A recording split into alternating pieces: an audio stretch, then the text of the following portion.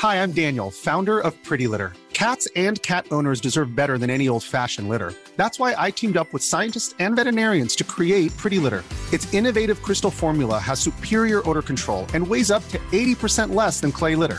Pretty Litter even monitors health by changing colors to help detect early signs of potential illness. It's the world's smartest kitty litter. Go to prettylitter.com and use code ACAST for 20% off your first order and a free cat toy. Terms and conditions apply. See site for details. When you're ready to pop the question, the last thing you want to do is second-guess the ring. At BlueNile.com, you can design a one-of-a-kind ring with the ease and convenience of shopping online. Choose your diamond and setting. When you find the one, you'll get it delivered right to your door. Go to BlueNile.com and use promo code LISTEN to get $50 off your purchase of $500 or more. That's code LISTEN at BlueNile.com for $50 off your purchase. BlueNile.com, code LISTEN. Millions of people have lost weight with personalized plans from Noom. Like Evan, who can't stand salads and still lost 50 pounds. Salads generally for most people are the easy button, right? For me, that wasn't an option. I never really was a salad guy. That's just not who I am. But Noom worked for me. Get your personalized plan today at Noom.com. Real Noom user compensated to provide their story. In 4 weeks, the typical Noom user can expect to lose 1 to 2 pounds per week. Individual results may vary. Mercedes absolutely nailed it. I have never seen such a good quality performance from an all-round team. Every area chipping in to develop such a strong P2 and P3.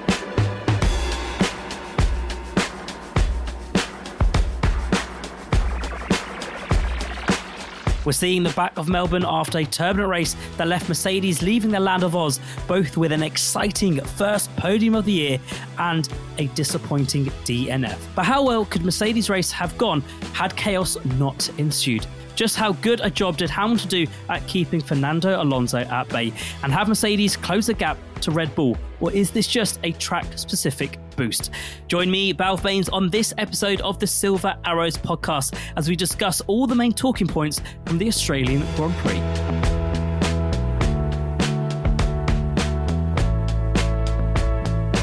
And joining us to do that, we welcome back ex-Mercedes strategist and former head of strategy at Haas, Mike Caulfield. Mike, how are you? So good to have you back here on the Silver Arrows podcast. Yeah, hi guys. Great to be back. It's been interesting first few races. Slightly interesting one yesterday. Yeah, lots to talk about for the first 3 races. And we were also joined by lead engineer Tom Fletcher. Tom, thanks again for coming back on. How are you? Thank you for having me. Yeah, very well. Thoroughly enjoyed this weekend. I was on the edge of my seat the entire weekend, I think.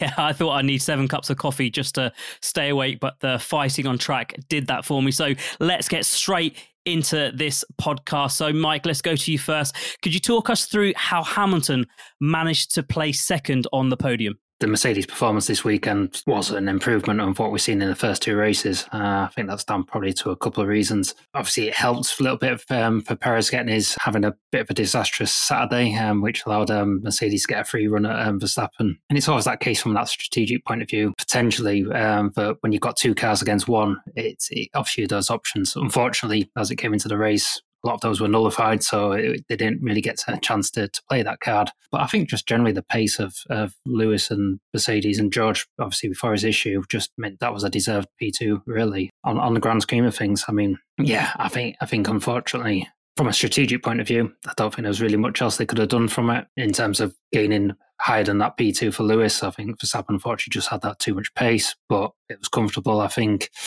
he was very much matching Alonso. Alonso was strong again, but I don't think he was any stronger than what Mercedes were and Hamilton. So I don't think that P2 was ever really any under risk. Yeah, you mentioned George earlier there, Mike. So Tom, let's go to you. George, he did have a fantastic start before he had some power failure. So do you think he could have won without all the chaos that was going on around him? Yes, you point out that he had a fantastic start. Yeah, his launch was incredible. Sent it down the inside of Max, turn 1. Lewis in hot pursuit, who also played an absolute blinder. Fantastic move. Down the inside in turn 3, parking his car right on the apex, not taking too much curb and running Verstappen just to the outside of the track, leaving that just enough amount of room to get through. It was absolutely fantastic. In terms of the win, I think that the win may have been a bit difficult, judging by the pace of Max. I think if both Mercedes had been up there, their best chance for the win would have been using Hamilton as a block to Verstappen. So allowing him to get the DRS on Russell, closing the gap up and trying to break the toe to Verstappen. But I just can't see with a double toe, Verstappen's overspeed would just be so much greater. I highly doubt that Mercedes could have won that, to be honest. I tend to agree with Tom. I think it would have been difficult just with the Red Bull's pace. However, I mean, obviously they made that pit stop under the safety car before the red flag came out. So potentially if the red flag hadn't come out, obviously that would have gained George roughly about 7-8 seconds of race time there on both Lewis and Max. So I still think it would have been difficult. I mean, Max could have run it and he's had the pace to probably close that gap and then come out very close, but it would have put him in contention to be fighting for that P1. I just don't think probably he had quite enough pace to hold that off in the end. But yeah, it was a good strategic call at that point. But yeah, obviously the red flag nullified that.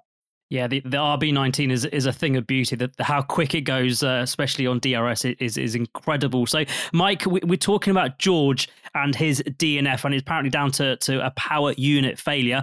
It's not the first reliability issue for a Mercedes engine this year, with obviously Aston Martin and McLaren also struggling over the start of the season. We did have Craig Scarborough at the beginning of the season, and he was talking about rumours about reliability issues. We haven't seen hardly any throughout the last couple of years from a Mercedes engine. So, Mike, do you think we're beginning to see a pattern here as the races go along throughout the season? It's difficult to say. I don't think it's just a Mercedes issue. I think if you actually look at all teams now, like Ferrari obviously started the season and they've had the issues in Bahrain. Verstappen had his issue in Jeddah in qualifying, and then Mercedes, then obviously with George has had one now.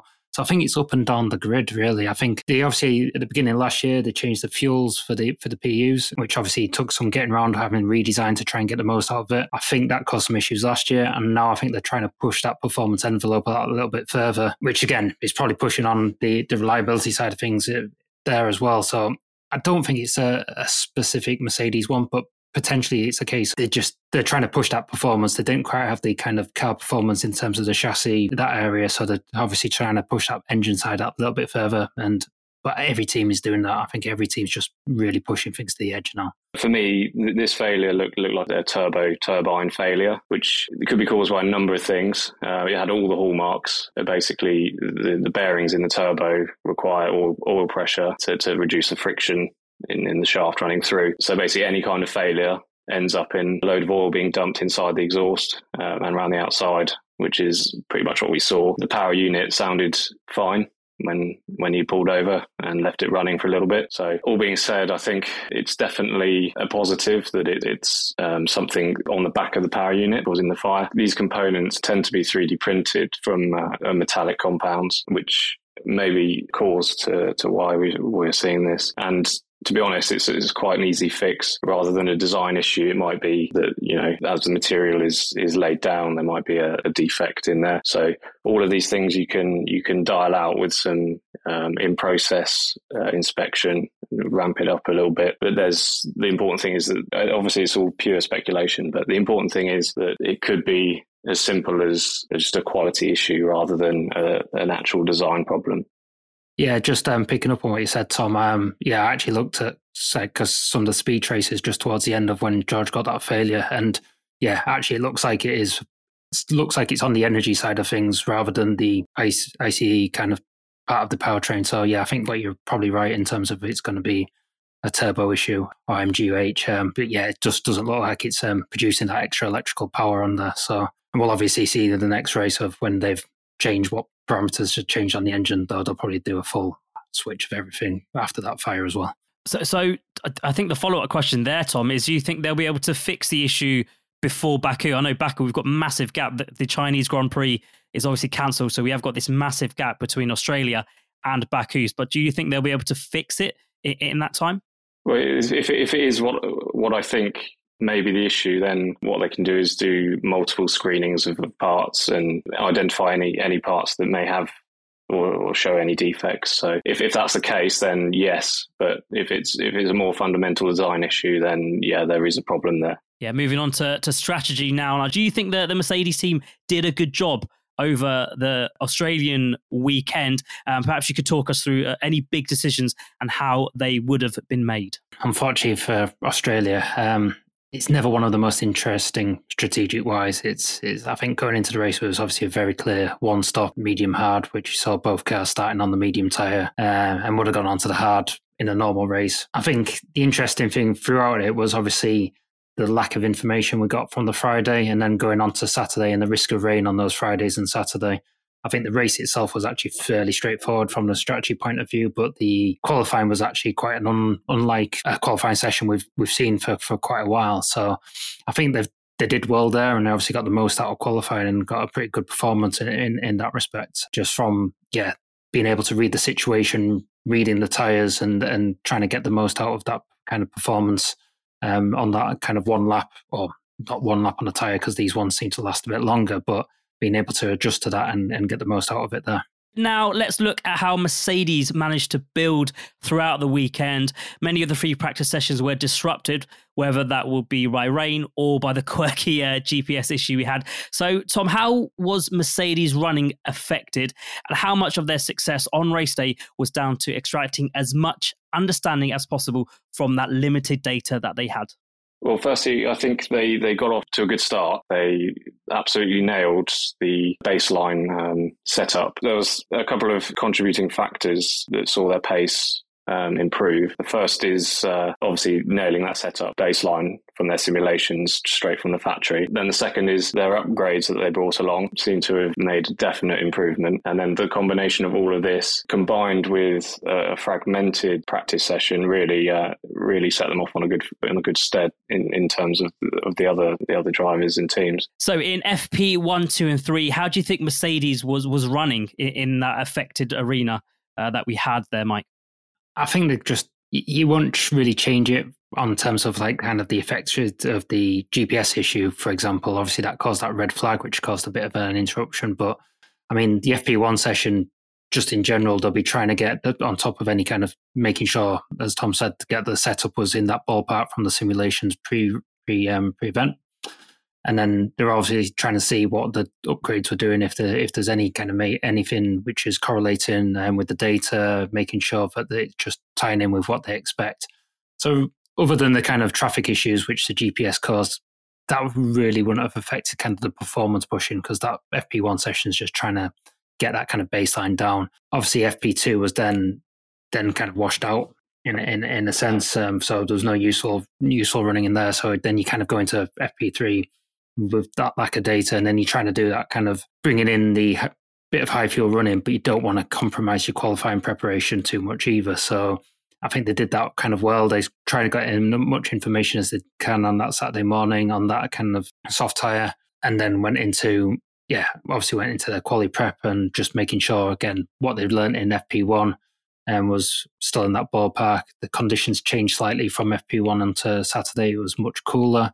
So again, that changes what you need to do in terms of that preparation. But I think obviously what they did for P3 fed through well into qualifying in terms of kind of getting that understanding of what they needed to extract the most out of the tyres. I think now's as good a time as any to talk about quali. Tom, how do you think the strategy for qualifying went? Mercedes absolutely nailed it. I have never seen such a good quali performance from an all-round team. Every area chipping in to develop such a strong P2 and P3. I think one of the things that nailed it for them was understanding how the track evolution and how that played a part in where you need to position the cars during the session. Obviously, Mercedes putting their two drivers perfectly spaced and well choreographed out last, effectively. So they were the last cars to cross the line at the end when the track's at its quickest. And both drivers also, nothing between them, absolutely on the edge of the car's performance. And it was just an absolute stellar job from everyone. Mike, we've touched on the simulator, but how do you make a baseline setup and the simulator work both before and during the race? So I think there's two parts of the simulations and the sim work. So pre-event is often not the simulator work. It's more of the kind of running their sims, their virtual sims, basically, in terms of the trying to nail down all the set of parameters. So you're looking at your kind of wing levels, you're looking at your suspension settings. And what you're trying to do is obviously mirror what you expect the track to do and hope that your kind of simulation work you do ties in as best as what the track gets. I think the simplest way to kind of explain it in terms of why people don't nail this straight away is that the track it's almost impossible to properly represent the track in its actual form. So the grip level will not be exactly right. The kind of weather variables in terms of wind and all that can all have an effect on what they go. And the tyres can be slightly different. We've heard about tyres working or not working. Obviously, a sim has a very defined variable of this is what the grip's a tyre giving, whereas you can arrive at a racetrack and it be lacking grip, and that actually changes it quite significantly. So what you're trying to do in terms of getting that baseline setup is arriving, and as you roll the car out the garage onto the track for the first time, you get that instant feedback where, yeah, this is in the ballpark. We expect it to evolve. The track's going to progress, but this is doing what we expect it to do. It's got certain levels of oversteer, certain levels of understeer, but it's matching with your expectations. It's the drivers tend to either feel happy with the car or not feel happy with the car. And the idea is obviously that as soon as the driver drives it, is that he's only having to make small changes and not having to go through massive kind of setup changes, which deviates hugely from what those kind of pre-event simulations found. In terms of then throughout the weekend, these virtual ones are always run. So once you actually start getting track data coming in, you can start to correlate it with that information. But then obviously what we hear on the Friday night, when you actually get the kind of sim drivers in the car, they can actually start doing it. And then that provides that, what the simulators are generally called in Teams environment is a DIL, or driver in loop. So you're adding that extra element into that simulation. So you're getting the actual feedback to the driver. You're getting those kind of response and these quirks that a driver might do. So obviously a sim will look for that perfect environment, but the driver might like that little more of a car on the nose, or that car with a slightly more instability in certain areas, but that provides you with extra stability elsewhere. So you're starting to take the factors which you've learned on the Friday and input into those models, and then the actual driver in the simulator on the Friday night can start driving it, and you can start making more setup changes. Obviously, the hours are limited at the track, obviously in terms of track time, and the engineers with curfew. So those simulator drivers can then earn their money by doing quite long shifts there to try and get the most. So when the guys arrive on the Saturday morning, they've got other options to explore based on this data. FP1, Mercedes were very quick from the get-go.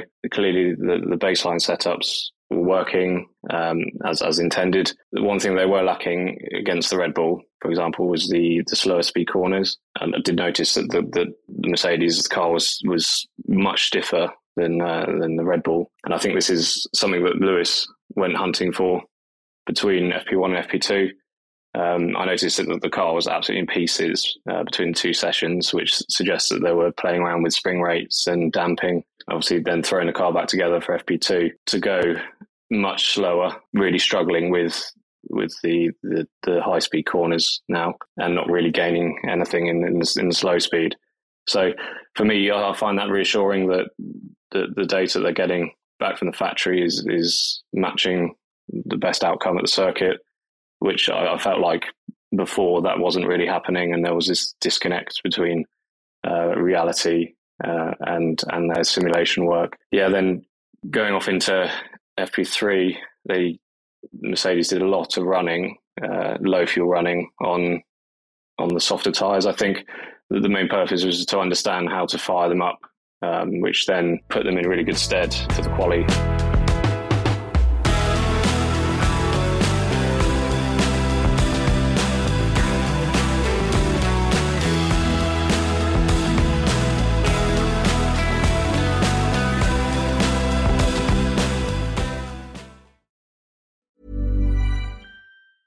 Hey, I'm Ryan Reynolds. Recently, I asked Mint Mobile's legal team if big wireless companies are allowed to raise prices due to inflation. They said yes. And then when I asked if raising prices technically violates those onerous two-year contracts, they said, "What the f*** are you talking about, you insane Hollywood ass?"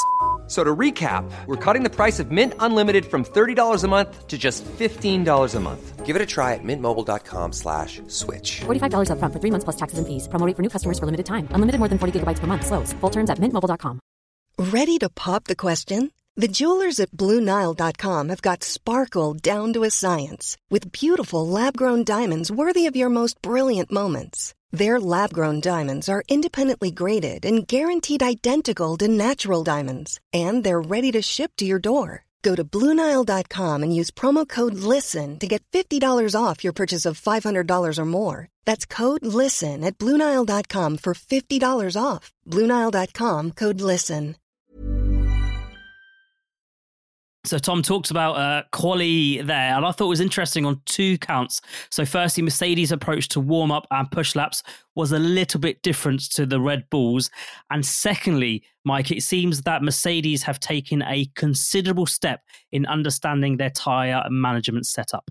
I definitely think that's the case this year. Mercedes is trying to get more out of the tyres than what they were seeing last year. I think, especially in this kind of environment last year when it was cold tracks and the cooler time, Mercedes were looking to really struggle with getting the most out of it in that respect. But yeah, I think this year they seem to be a bit more in the window and a bit more of an understanding of kind of getting those tyres in that working window. I think from what we've seen in the first few races this year, there's definitely the Red Bull and the Aston Martin to an extent are very different on the tyres to kind of what the other teams are.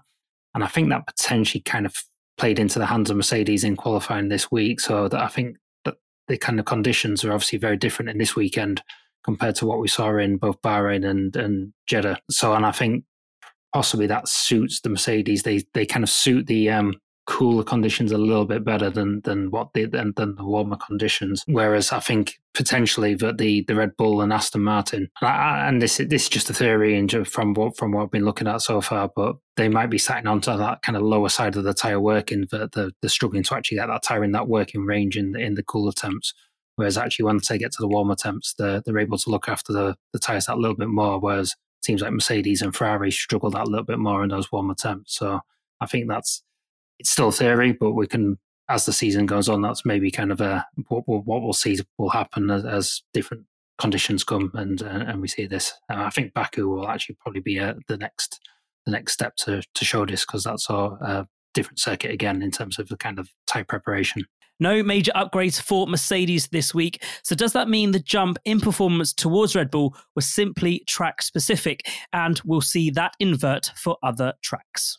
It's a good question. I think, again, it's there's no single answer. I think it's a combination of minor upgrades that they brought, which by the looks of things were the addition of some extra little slots down by the end fences on the front wing. They're designed to supposedly channel air over the diffuser and make it work more efficiently, which is something that we did see. The aerodynamic efficiency has increased. It's still not as good as the Red Bulls, obviously, but it's put them marginally ahead of the Aston Martins. Yeah, and the combination of the circuit maybe suiting the characteristics of the car. It's more medium to high speed corners and shorter straights as well. So drag isn't such a big issue. Yeah, so looking at all those combined factors, great setup. I think they ran the car lower than previous. I don't know if it's just me, but on the TV it certainly looked lower, and maybe some less brake in the car as well. And that's all helping the floor work, and that is the key. If you can get the floor to work, that boosts your aerodynamic efficiency. Basically, drag is a function of the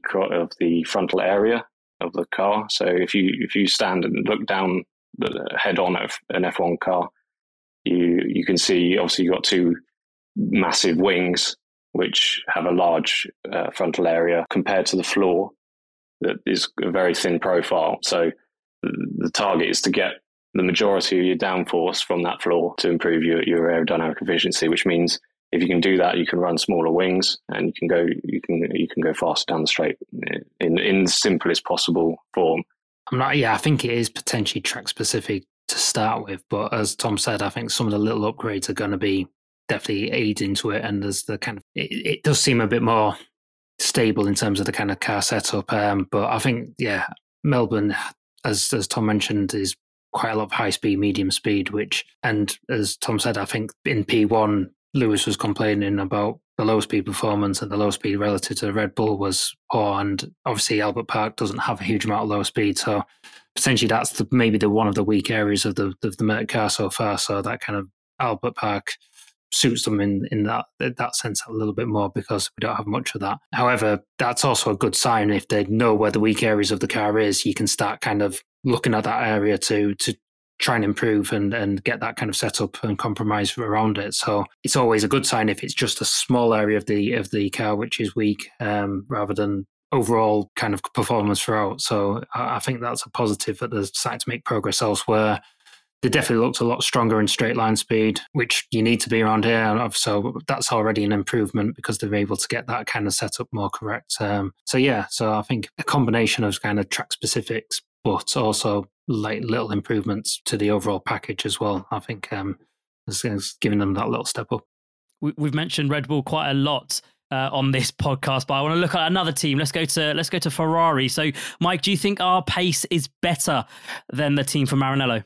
Yes, in terms of, I think this weekend it was definitely in qualifying. It is without doubt. I think that kind of one lap pace, that single lap pace was pretty strong, and I think that there was definitely an improvement in that pace, and which is obviously a huge step up because Ferrari are actually taking it to Red Bull in Bahrain, and they were kind of able to increase that kind of performance going into that Saturday, and this weekend they didn't quite seem able to do that. In the race, I mean, it was obviously quite difficult to get that kind of overall picture of where race pace stood. There wasn't much high fuel running throughout the weekend to get those comparisons.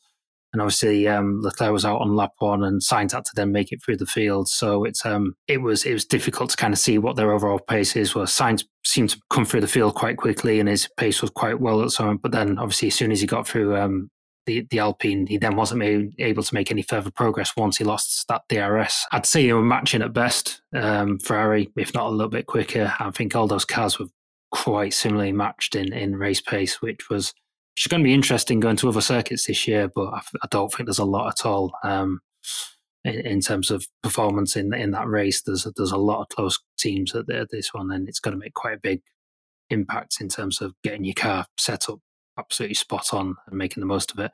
And I think actually that kind of indicates as well that qualifying is going to be crucial this year. Yeah, for me, I think Ferrari, they still have a very quick race car, one that we have to be wary of. Comparing Sainz's closing stages of the race against Hamilton, he was up there with Hamilton in terms of straight line performance and corner speeds. Where they're struggling, to me, looks like just shortly after the areas where the car's traction limited. So basically when you're demanding full torque from the engine and power unit, it looks to me like they're still nursing some kind of electrical concerns and not really optimizing the performance in that stage of acceleration, which is a worry because that can be fixed under the regulations. If you're changing things to aid reliability, you can do that rather than changing it for performance. So yeah, I think once they get those problems sorted, they're going to be hot on Mercedes' heels again. Yeah, we heard the outpour of emotion from Sainz when he had that 5-second penalty. But in terms of the W14, Tom, what tracks in our calendar do you think that the car can perform well? Yes, good question. I think at the moment it's a bit of a difficult question because what's happening is that they've got a second car in the wind tunnel. We don't know how that car is going to be different to this one, but talking from just specifically what we've seen from this weekend, the car works well, stiffly sprung. They're obviously getting a lot of downforce from the floor now, which is working really effectively. Any tracks with corners at high speed to medium speed, minus the lower speeds, is where they struggle. So the circuits like Spain come to mind, Catalonia, Silverstone. They're really the tracks that they're going to, I think, you see the best from this car. Nice and flat, no real bumps, good range of medium to high speed corners with little low speed. I would quite like to add maybe Las Vegas. That seems like quite a flat track in addition to your Spanish and British Tom Grand Prix. Mike, is there any other tracks do you think the W14 could perform really well? I don't think that it's all relative, isn't it, in terms of how they're going to perform, and we obviously don't know when that kind of next car generation is going to come. So I don't know what we're going to call it. Is it going to be the W14B? I don't know if we're going to have a name change at that point. Yeah, on the ones coming up, Baku's always a difficult one, and even in like the prime Merc era, it's never been a circuit which has been particularly happy hunting grounds. Really, it's a very difficult one to get tyre temperature in there, but if you maybe look at this weekend where it was low temperatures in terms of trying to get the tyres working, they seem to kind of get that kind of feeling okay for it. But there are a lot of low speed corners. It's obviously a lot of kind of 90 degrees, slow street circuit stuff. So will it suit it? Will it not? It's a question. With Miami, again, it's one of those ones. It's these street circuits. They're very bumpy. Will they be able to run it as low as they'd like to? Obviously, Albert Park's a semi-street circuit, and they're still able to run it low. So maybe they're getting that confidence to run it lower in that respect. But again, I think the next two may be slightly more difficult than what we've seen in this weekend. But I think that there's going to be there or thereabouts. I mean, I think regardless of where it's his sweet spot or not, I think we're always going to be competing with the Aston Martins and Ferraris for that kind of number two team. Hopefully, once we get towards the end of the season and the new car comes in, we're competing for the Red Bull. But I think at the moment there's just too much of a gap to them at that point. But so that's why I said it's all relative. It's almost some circuits which are going to suit Mercedes and not suit Aston Martin or not suit Ferrari, and then just see how it all falls out there. And then in terms of kind of any other ones, kind of thinking Austria might be a fairly good one for them this year. I expect that could be quite a good circuit. Yeah, because that's very high speed. Maybe Spa as well, but that could be interesting. Mike, you've mentioned some far-flung and exotic locations there, but stepping away from the technical side, how do the team cope with the travelling to all of these races? I mean, it's a great question. Everyone kind of has their own plan. I mean, the teams nowadays, they'll all have kind of what they're generally called human performance coaches. So going into a race weekend or an event before flights, you almost kind of get a schedule based on your flight on where you should be sleeping, what hours you should be doing, when you should be exposing yourself to sunlight, eating certain meals, etc. I know some people who really enjoyed that and tried to do it. Other people have their own tactics of what they do. And for some people, and what works for one person doesn't work for another person, for example. And everyone's flights are kind of different. I mean, when I used to go to Australia, we had the very difficult one of often arriving in an evening. So you're having to get off a flight and pretty much try and make yourself go straight to bed when effectively you're still on UK time in the morning. So you have to be really kind of working quite hard on the flight to either stay awake to just really tire yourself on that flight, knowing that when you reach Australia, you can fall asleep because you're going out. But obviously trying to keep yourself occupied for 20 odd hours in a seat is quite difficult as well without just nodding off in that respect. And then it's just really, they'll try and get the team members out there as early as possible, but not too early to obviously extend the time away from home. Generally, Australia will get there Tuesday at the latest, and then kind of Wednesday, kind of try and adjust it. You'll usually have probably based on me anyway, it was an early wake up. You'd be awake by about 5 just through jet lag. Try and go out, get some fresh air, do a run, something, and then you're straight into work really at that point. So then you're kind of forced to do a day's work, and by the time you reach that kind of Wednesday night, you've either not slept well the night before / been on a 20-hour flight the day before. So you start shattered, you fall asleep, and then you kind of into that rhythm, or you kind of have that regress. Australia is actually one of the easier ones. Sounds strange, but because it's so far and you have a so long flight, you're generally tired out by the time you get there. Some of the more harder ones are the kind of the 4 or 5 hour shift ones, and then they kind of, you're just in a bit of that no man's land, and you're just generally tired the whole weekend. You're sleeping fine, but you're just not quite on your right schedule. But yeah, I think the harder one is I've obviously back in my day at Mercedes, I used to do it from race support. So you're having to do Australian hours on UK time. So you were then trying to sleep at 3 o'clock in the afternoon. So you're trying to black out your windows, get your earplugs in, go to sleep. And again, I had people who worked for me at that point who used to do a number of different things right, I'll just stay up one night and do a full 36-hour day to get me into the kind of rhythm of it, and then or people who generally from like the Sunday before start to offset gradually each day to get themselves on the time by the time to get to the weekend. But like I said, what works for one person doesn't work for another, and you kind of got to find out what suits you the best. A lot of these guys obviously do the traveling now. They're quite expert pros of what works and what doesn't, and you'll get a lot of stories from each and every one of them of disasters they've had and successes as well. Everyone's quite happy when you get into the track on a Thursday and go, "That brilliant night's sleep," and then you see someone across from you who's struggling.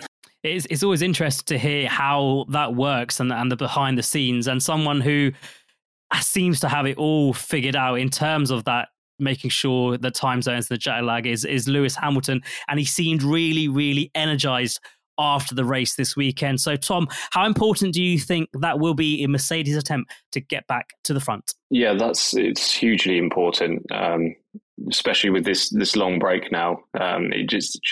It's just what the team needed to energize everyone, and make the engineers stay an hour later each night and get those parts pushed through the wind tunnel and to the car. Yeah, it's hugely important. Being an ex-insider of the Mercedes team, when you hear one of your drivers speak like that, does that galvanize you? Does that lift your spirits? Does that increase your confidence? Oh yeah, 100%. I mean, as working for the team, you're putting in so many hours, so it's obviously really uplifting to know that like you've done a good job. Anyone likes to be told they're doing a good job. Obviously, when someone like Lewis or any of your drivers come back and positive about the kind of work you've been putting in, you kind of get that kind of satisfaction that you're heading in the right direction. That it's all coming together, and bit by bit, it's starting to get to where you're working for it to be. And obviously, someone like Lewis, as well as a personality, he like wears his heart on his sleeve. So when he's positive about something, it's really good as well. You know that it's okay, things are coming together, and like, all right, we've had a difficult couple of weeks or difficult couple of months, in fact, but he's kind of doing that kind of part. He's a really good team player in that sense. He doesn't shirk it. He doesn't. You can tell, like I said, you can tell when he's unhappy, and you can tell when he's happy. So sometimes it can be. It's not disheartening when he's on the opposite effect of it, but it's definitely uplifting when he kind of praises you. He definitely wears his heart on the sleeve. He said earlier in the season that the team didn't listen to me, and now he's completely done a 180, and he seems to be happy with the car at the moment. But Mike, we've got a massive gap between now and Baku on the 30th of April. So what will the team be doing in the 3 weeks or so? I mean, it won't change a huge amount of things with this big gap. I think there's kind of split into it. Obviously, with the decisions to go down with a different car concept, your design team's just going to be pushing away. Wind tunnel team's going to be pushing away.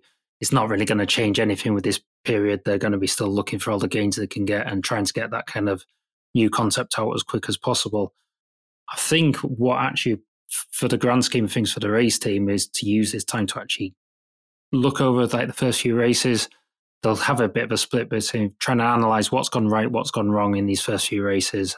So your engineers will be looking over the data, seeing what worked. Obviously, this weekend was more competitive and more and then a successful weekend in the grand scheme of things. So they'll be churning over the data, making sure that they can understand everything that happened and why it happened and how they can take that into the next few races. So that'll be probably the main job. Obviously, you'll do your normal preparation for Baku and Miami. You're starting to get into a group of races. So we've obviously got a double header coming up for Baku, Miami, and then it's a triple header after a week's gap there. So you got five races in the next 6 once we return. So actually a lot of the race team and a lot of those people who are doing the full 23 races this year, I imagine they're going to try and use this gap in the calendar to actually get a bit of R&R, and they'll probably take sometime the week off, but maybe a couple of days around Easter, because it's actually it's an unusual occurrence. You have the chance to take a week off in the season. Normally you're very much restricted to that Christmas or summer shutdown break. So there's a chance to actually recharge your batteries, especially with 5 races in 6 weeks coming up. I'd be surprised if people aren't getting that. But that's a good thing as well. So people just to refresh. You often go away and come back after a little bit of break and you're eager to go again as well. And that's a positive for everyone. Yeah, that rest and relaxation is so important. Tom, what do you think the focus is leading up to Azerbaijan? For me, it's bottoming out the issues that George Russell had with his power unit. Obviously, you need to find out what the cause is, what you can do to mitigate it going forward, and that really how it's going to affect the upcoming season. On top of all of that, I expect them to be pushing with their B-Spec car. That cannot come soon enough. And just maximum attack for the rest of the races, I think. Well, we have come to the end of this Silver Arrows podcast. Mike, Tom, thank you so much for joining us before and also on this podcast as well. Yeah, cheers. Cheers, Bob. Thank you very much.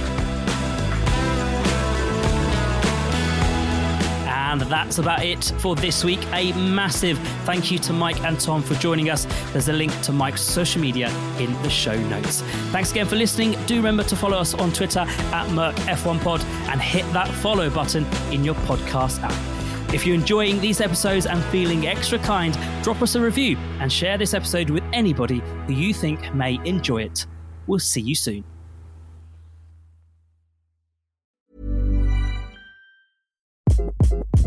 Hi, this is Craig Robinson from Ways to Win, and support for this podcast comes from Invesco QQQ. Invesco QQQ is proud to sponsor this episode, and even prouder to provide access to innovation for the last 25 years. Basketball has had innovations over the years, too. We're seeing the game played in new ways every day.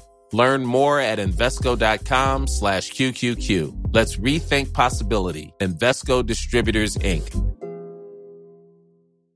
Hi, I'm Daniel, founder of Pretty Litter. Cats and cat owners deserve better than any old-fashioned litter. That's why I teamed up with scientists and veterinarians to create Pretty Litter. Its innovative crystal formula has superior odor control and weighs up to 80% less than clay litter. Pretty Litter even monitors health by changing colors to help detect early signs of potential illness. It's the world's smartest kitty litter.